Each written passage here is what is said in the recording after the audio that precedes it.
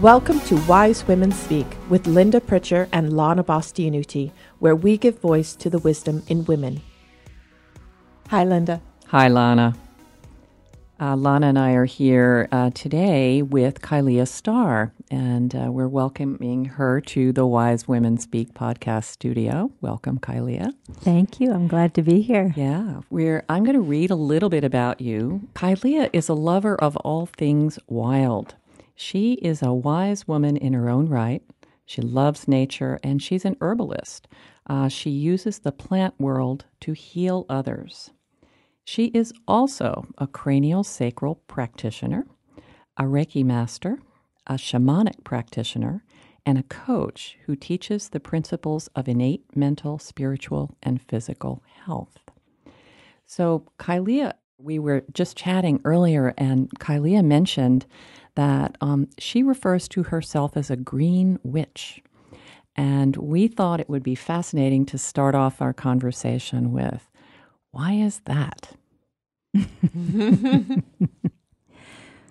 Well, I was born on Halloween. So it was, are you a pumpkin? Are you a scare? And I always identified with the occult, with witchcraft, with the unseen. Just was something as a child that I was curious about. Nobody else in my family was, but I was. And people used to ask me, well, are you a black witch or a white witch? Because that's sort of that's as much as people know. And I realized as my love of plants was developing in my early, really my teens and 20s, that I was a green witch, that my love of plants was, and making medicines from plants and finding out about how they were able to help us heal, help us be healthy, that was a part of my path. So that became something that I continued to pursue and was very comfortable calling myself. Comfortable being a green witch. A green witch. Yeah, I've never heard that term before. I'm absolutely fascinated by it. In the herbal world, it's, it's... Or in the pagan, witchcraft world, it'll be. Well, you mentioned pagan. Now, do you want to go back to, I don't know if this suits, but the original definition of witch? As I understand it, the real definition of a witch is someone who, male or female, who works and understands the unseen world, right? The world that's just beyond our conscious awareness, which we all have access to, but we've forgotten. Yeah. And my beginning path was through the world of plants. My husband will also tell me often, you are on plant time. He's on whatever, speed all the time. But so the original, understanding of a witch is someone who works and plays and listens and gets information in the from the unseen world, or in the shamanic traditions they call it the alternate reality, which they consider is really the only reality. This everyday is something we make up. So that's, and witchcraft, we work with the elements, we work with the planets, we work with the stars, we work with the planets, connecting and communicating with them and bringing their wisdom and their ancient knowledge out to people to help them. That's my definition. Now, there are many definitions of witchcraft, but that's taken from some ancient Celtic and other ancient traditions. Celtic is my main background, but... So you've referenced sort of the invisible world a few times already. What would you say people aren't seeing as they navigate this world? Some things as simple as when you're with a person, they're saying something, but you might have a feeling that they actually mean something else. That's one level of unseen. They're speaking some words, but you have a sense somewhere, whether it's in your gut or your heart or your mind, it's not quite what they mean. That's one level of it. And then in the plant world, the plants, the trees, the bushes, the forests, the critters that live in the soil, they all have ways of communicating. And if we're able to, if we are willing and able to slow down enough, because it is a much slower kind of time-space continuum, we can listen. So a lot of how I started working with plants was I studied all this sort of scientific and understanding about what a plant was good for, but I also sat with the plants and listened to hear what they had to tell me about how they can be used. And that's a whole vast world. Then there's, in the shamanic tradition, there's what they call the alternate reality or the unseen world, which is what we might understand as the spiritual side of life. The spirit in all things, the life force that breathes through us, that breathes through the earth, that breathes through all the plant life, all the animals. There's intelligence in that spiritual life force that has so much that it can teach us. And we've forgotten to, first of all, recognize, we've forgotten that that's there. And so then we forget to listen. And we forget that there's a whole world of wisdom, of information, of intelligence that we have access to, but we've forgotten. When you encounter people, do you see people who are asleep to this other spiritual nature that's within them? And what does that look like? And did you ever fall asleep to it, or have you always been connected and just that's been strengthened? And how did you strengthen it? Mm-hmm. To your first question, yes. I see and am with people all the time, and that's a part of the work that I do, which is to ultimately, that's, I would say, probably the most essential piece that I hope to do, which is to wake people up to that. First, to their own inner nature, and then to the vast array of intelligence and life force that's available. If they're curious, usually if they come to see me, they are. I always was this way. I can't explain. It's not like I had a big awakening, but as a kid, I always was. And then when I was 7, my family moved to India.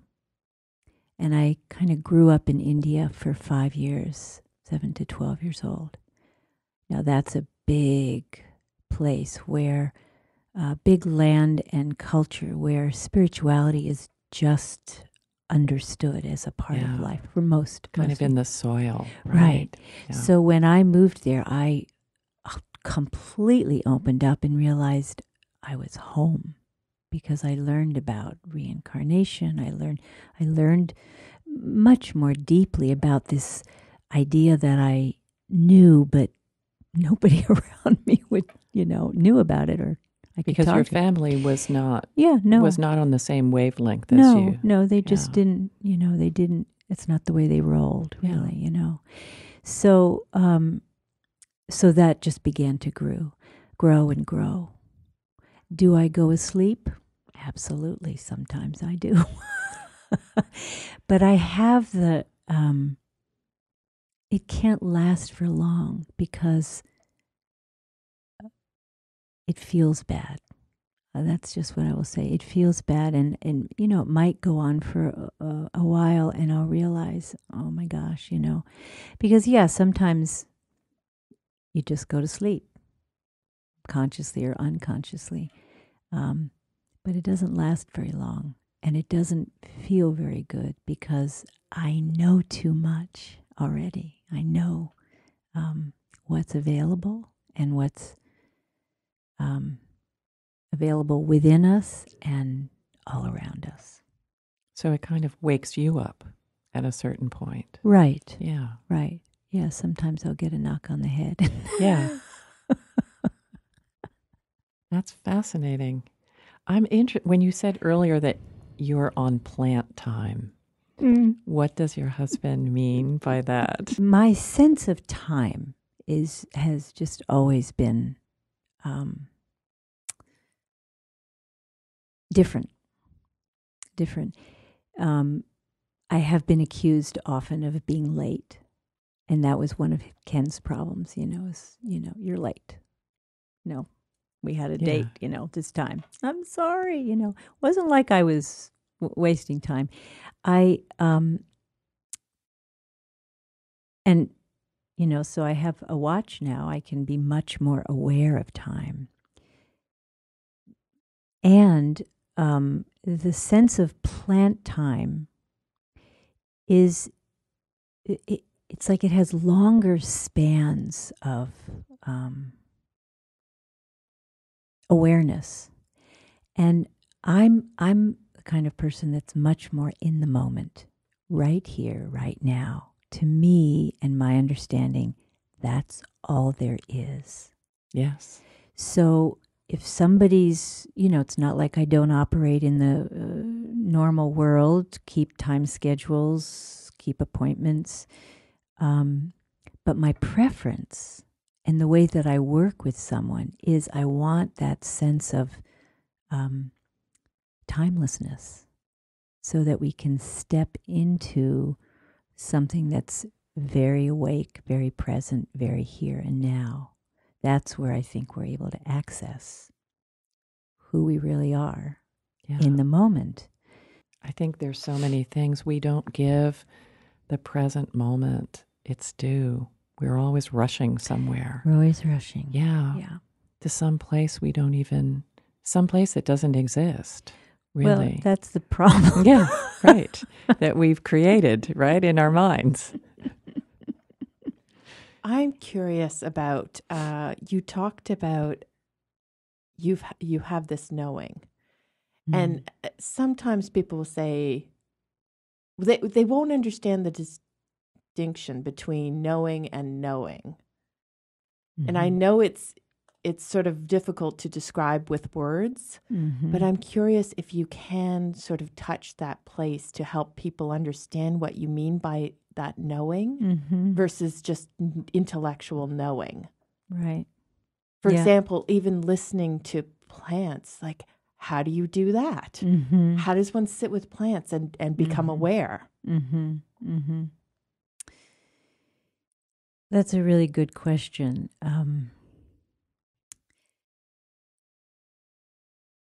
As a child, I just so here's a funny thing about language, right? I'm an intuitive, or another word is called a psychic, and I don't do psychic readings. It's just a skill that I have and that I've developed and I use in my life and my work. So as a child, I knew things. I sometimes would see things, although my skills aren't so much in visual. I'm not a clairvoyant as many are.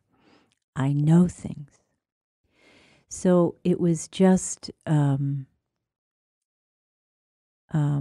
sense, an idea or a thought, I suppose, would come through me, would come up into my mind, and there it was. It's I think we all have that ability if we were to pay attention to it. In other words, it's like it's connecting. Some people may call it, listening to my gut or listening to my intuition or to my heart. Those are all very similar. However, the knowing also comes with knowing certain things that I couldn't possibly, wasn't given to me, but it was just kind of dropped down as the way it feels. Can you give us an example of that? Yeah, and you asked about the plants. How does one do that? Well, I studied with a Cherokee man about plant wisdom. I was in a program learning about the use of herbs for medicine and wild plants for food. And in his tradition, and this is the way many native people learned, they would journey to the plants. Or they would come into the plants' world, the jungle, wherever they were living, the field, the forest, with someone in mind. Someone had come to them with a problem.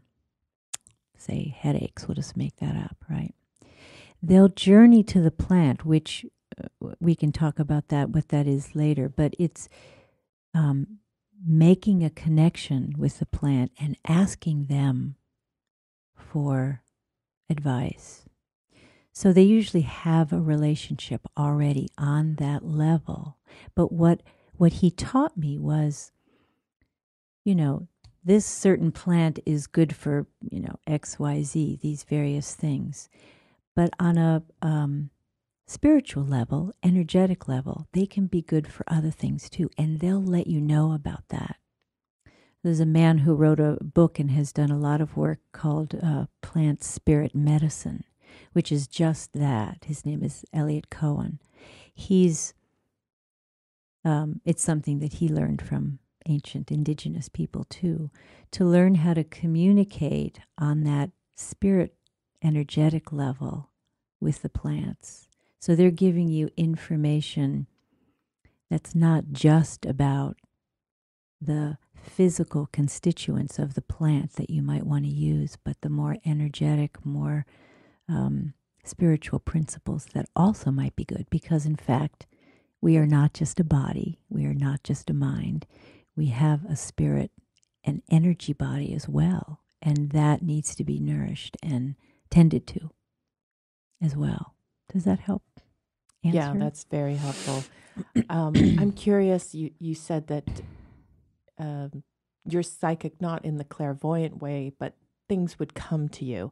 I'm wondering, as you were growing up with this sort of ever-present knowing, and as it probably grew as you grew up and experienced India and all of that, were you ever afraid of it? Did you ever have a period where you were like, what is this? I wasn't afraid of it, but there was a few incidences that happened where I really did see things and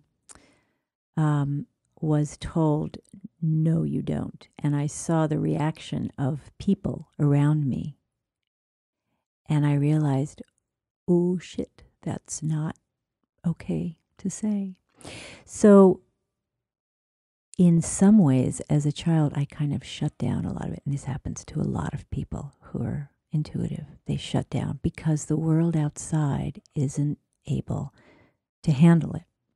So I did in some ways, and then kind of recovered it many, many years later. And things would just come back to me, and I realized, oh, yeah, that's right. I did see that.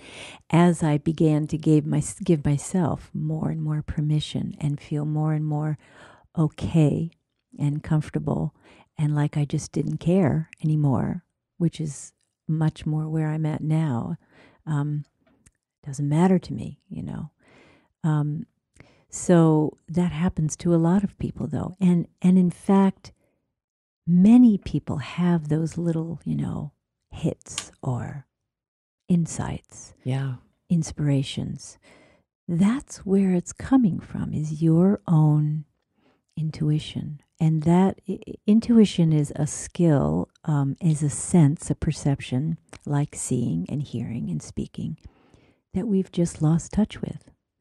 And because we've lost touch with it and we don't develop it and feed it, believe it, it just kind of withers away and hangs out in the background there, and, waiting that maybe one day right, you'll yeah, notice it, yeah, water it, and it'll come right. alive. And again, that's actually, what happened with me. And there were aspects of it that were open all the time, and then there were some that were just, nope, just don't go there.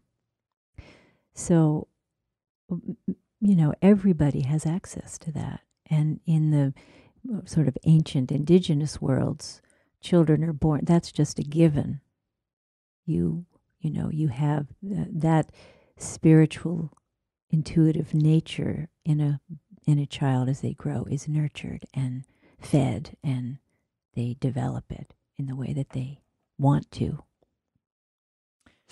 I remember reading a while back now, actually, but it was about indigenous groups, and at one time they could commune with the earth to the extent that they knew when the earth was hurt by a violent act. For example, if somebody had been hurt in a certain part of their community, they could retrace the steps and find the spot, and then they would do a healing on that spot.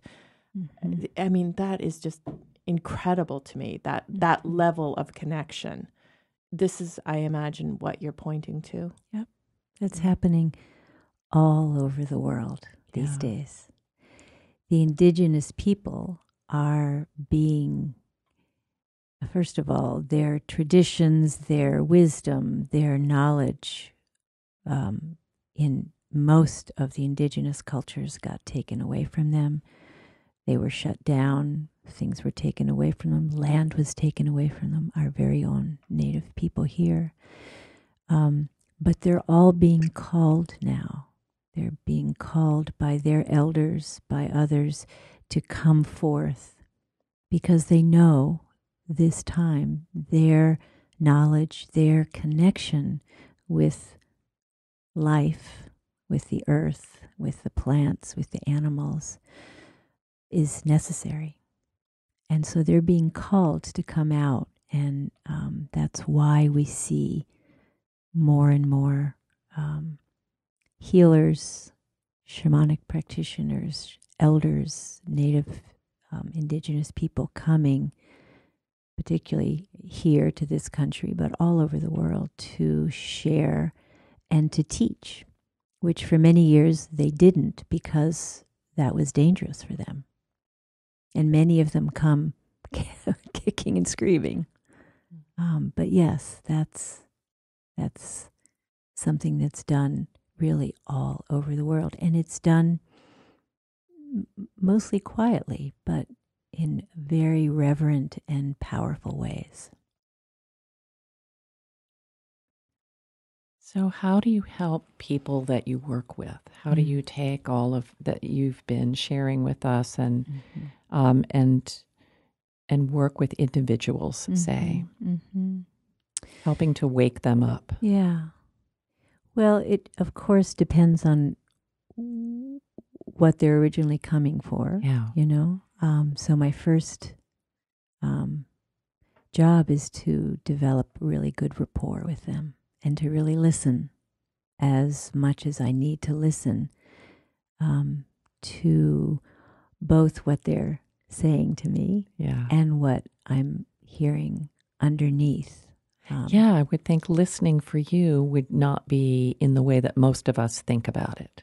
We're listening to speak, we're listening to share. You're listening at multiple levels, it sounds like. Yeah, well, it all comes in, believe it or not, it's not like I'm seriously multitasking all the time. It all kind of comes in together. But there will be times when I'm definitely hearing more than what the words are telling me. And then there's the body and the language of the body, which I'm very well versed in. So that's the first thing, is to really listen as deeply as possible to hear why are they really coming and what are they really looking for. And then we begin on a journey.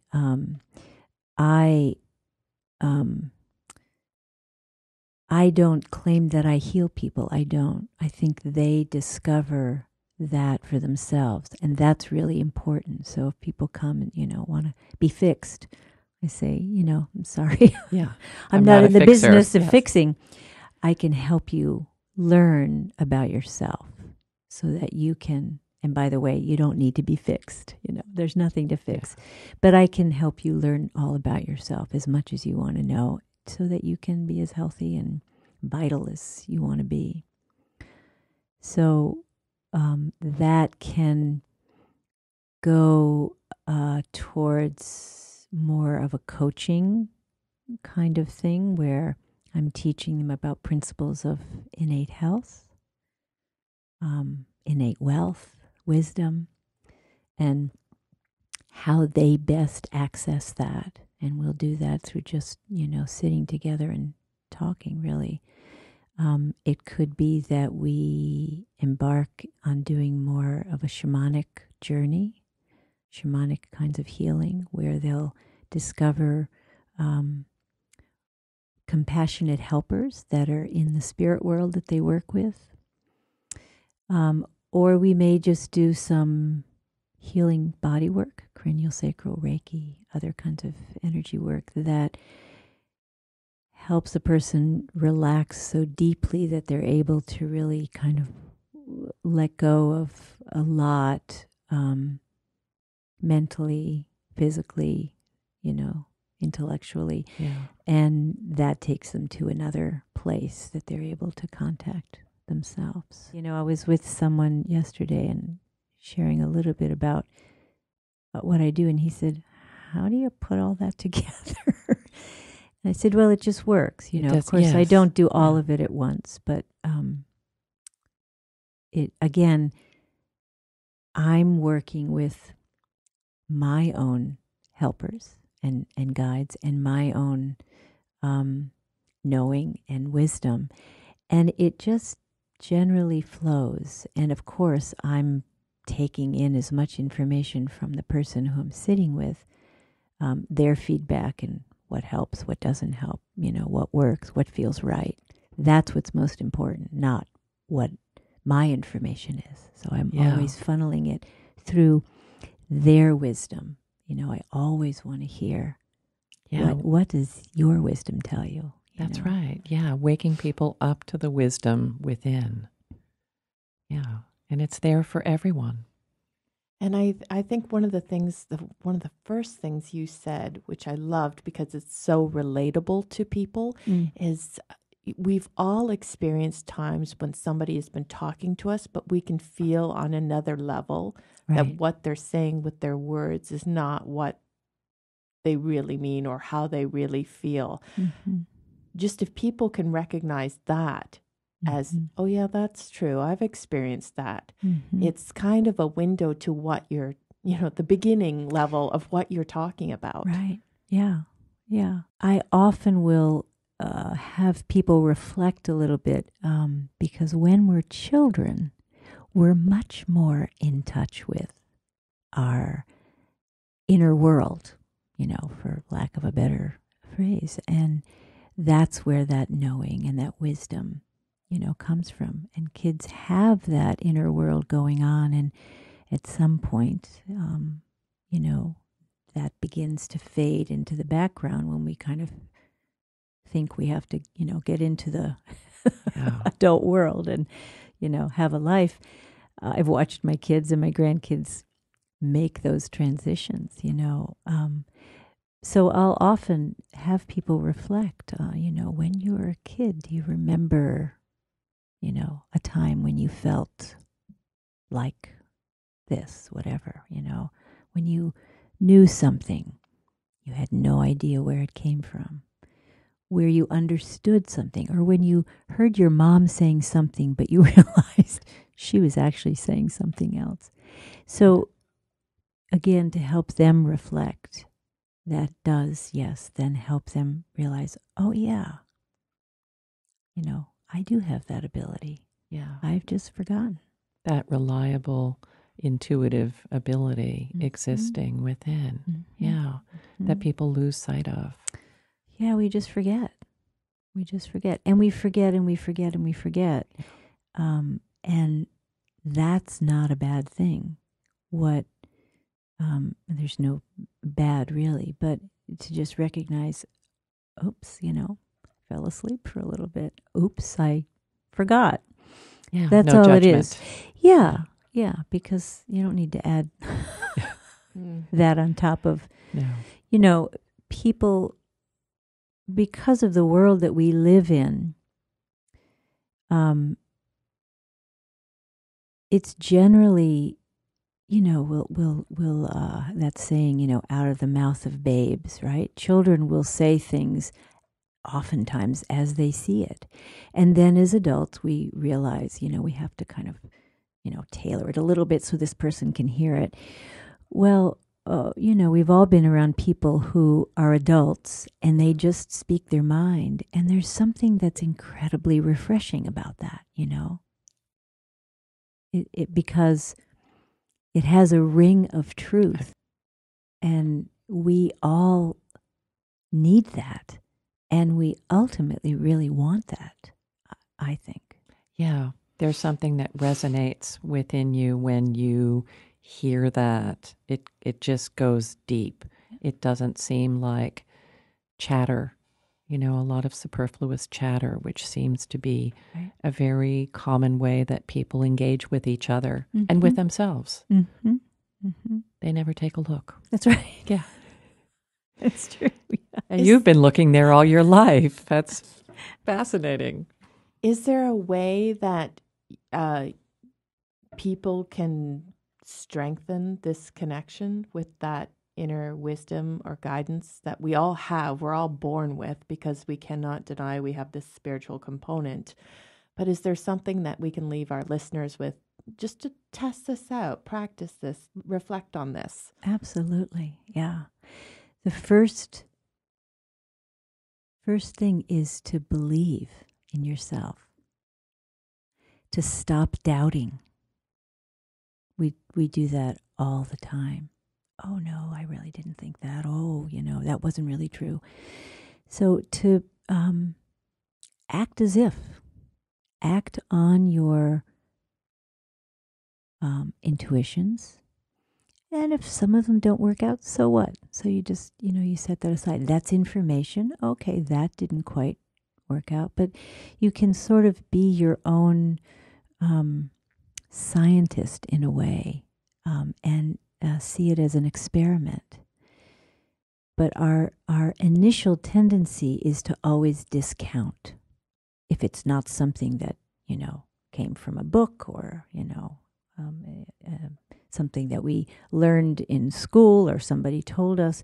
If it just came to us, I can't tell you how many times I've had to explain myself because I said, I just know. They're like, give me the proof.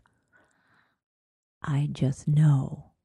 So I had to learn, and that's what I help people learn too, is to just begin to trust, to stop doubting, and know that sometimes it's going to be right on, sometimes it won't be.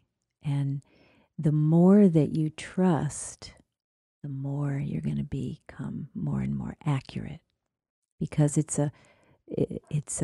feeds on itself. Just the way if you continue to doubt yourself in any capacity, that begins to be the normal. It's an experiment, really. Yeah, life's a great experiment. Yeah, I mean, I went, it did endless psychic development classes because it was what I was interested in, and programs and clairvoyant trainings. So those are the kinds of things that we would do in there too. Trust your information. Trust your information.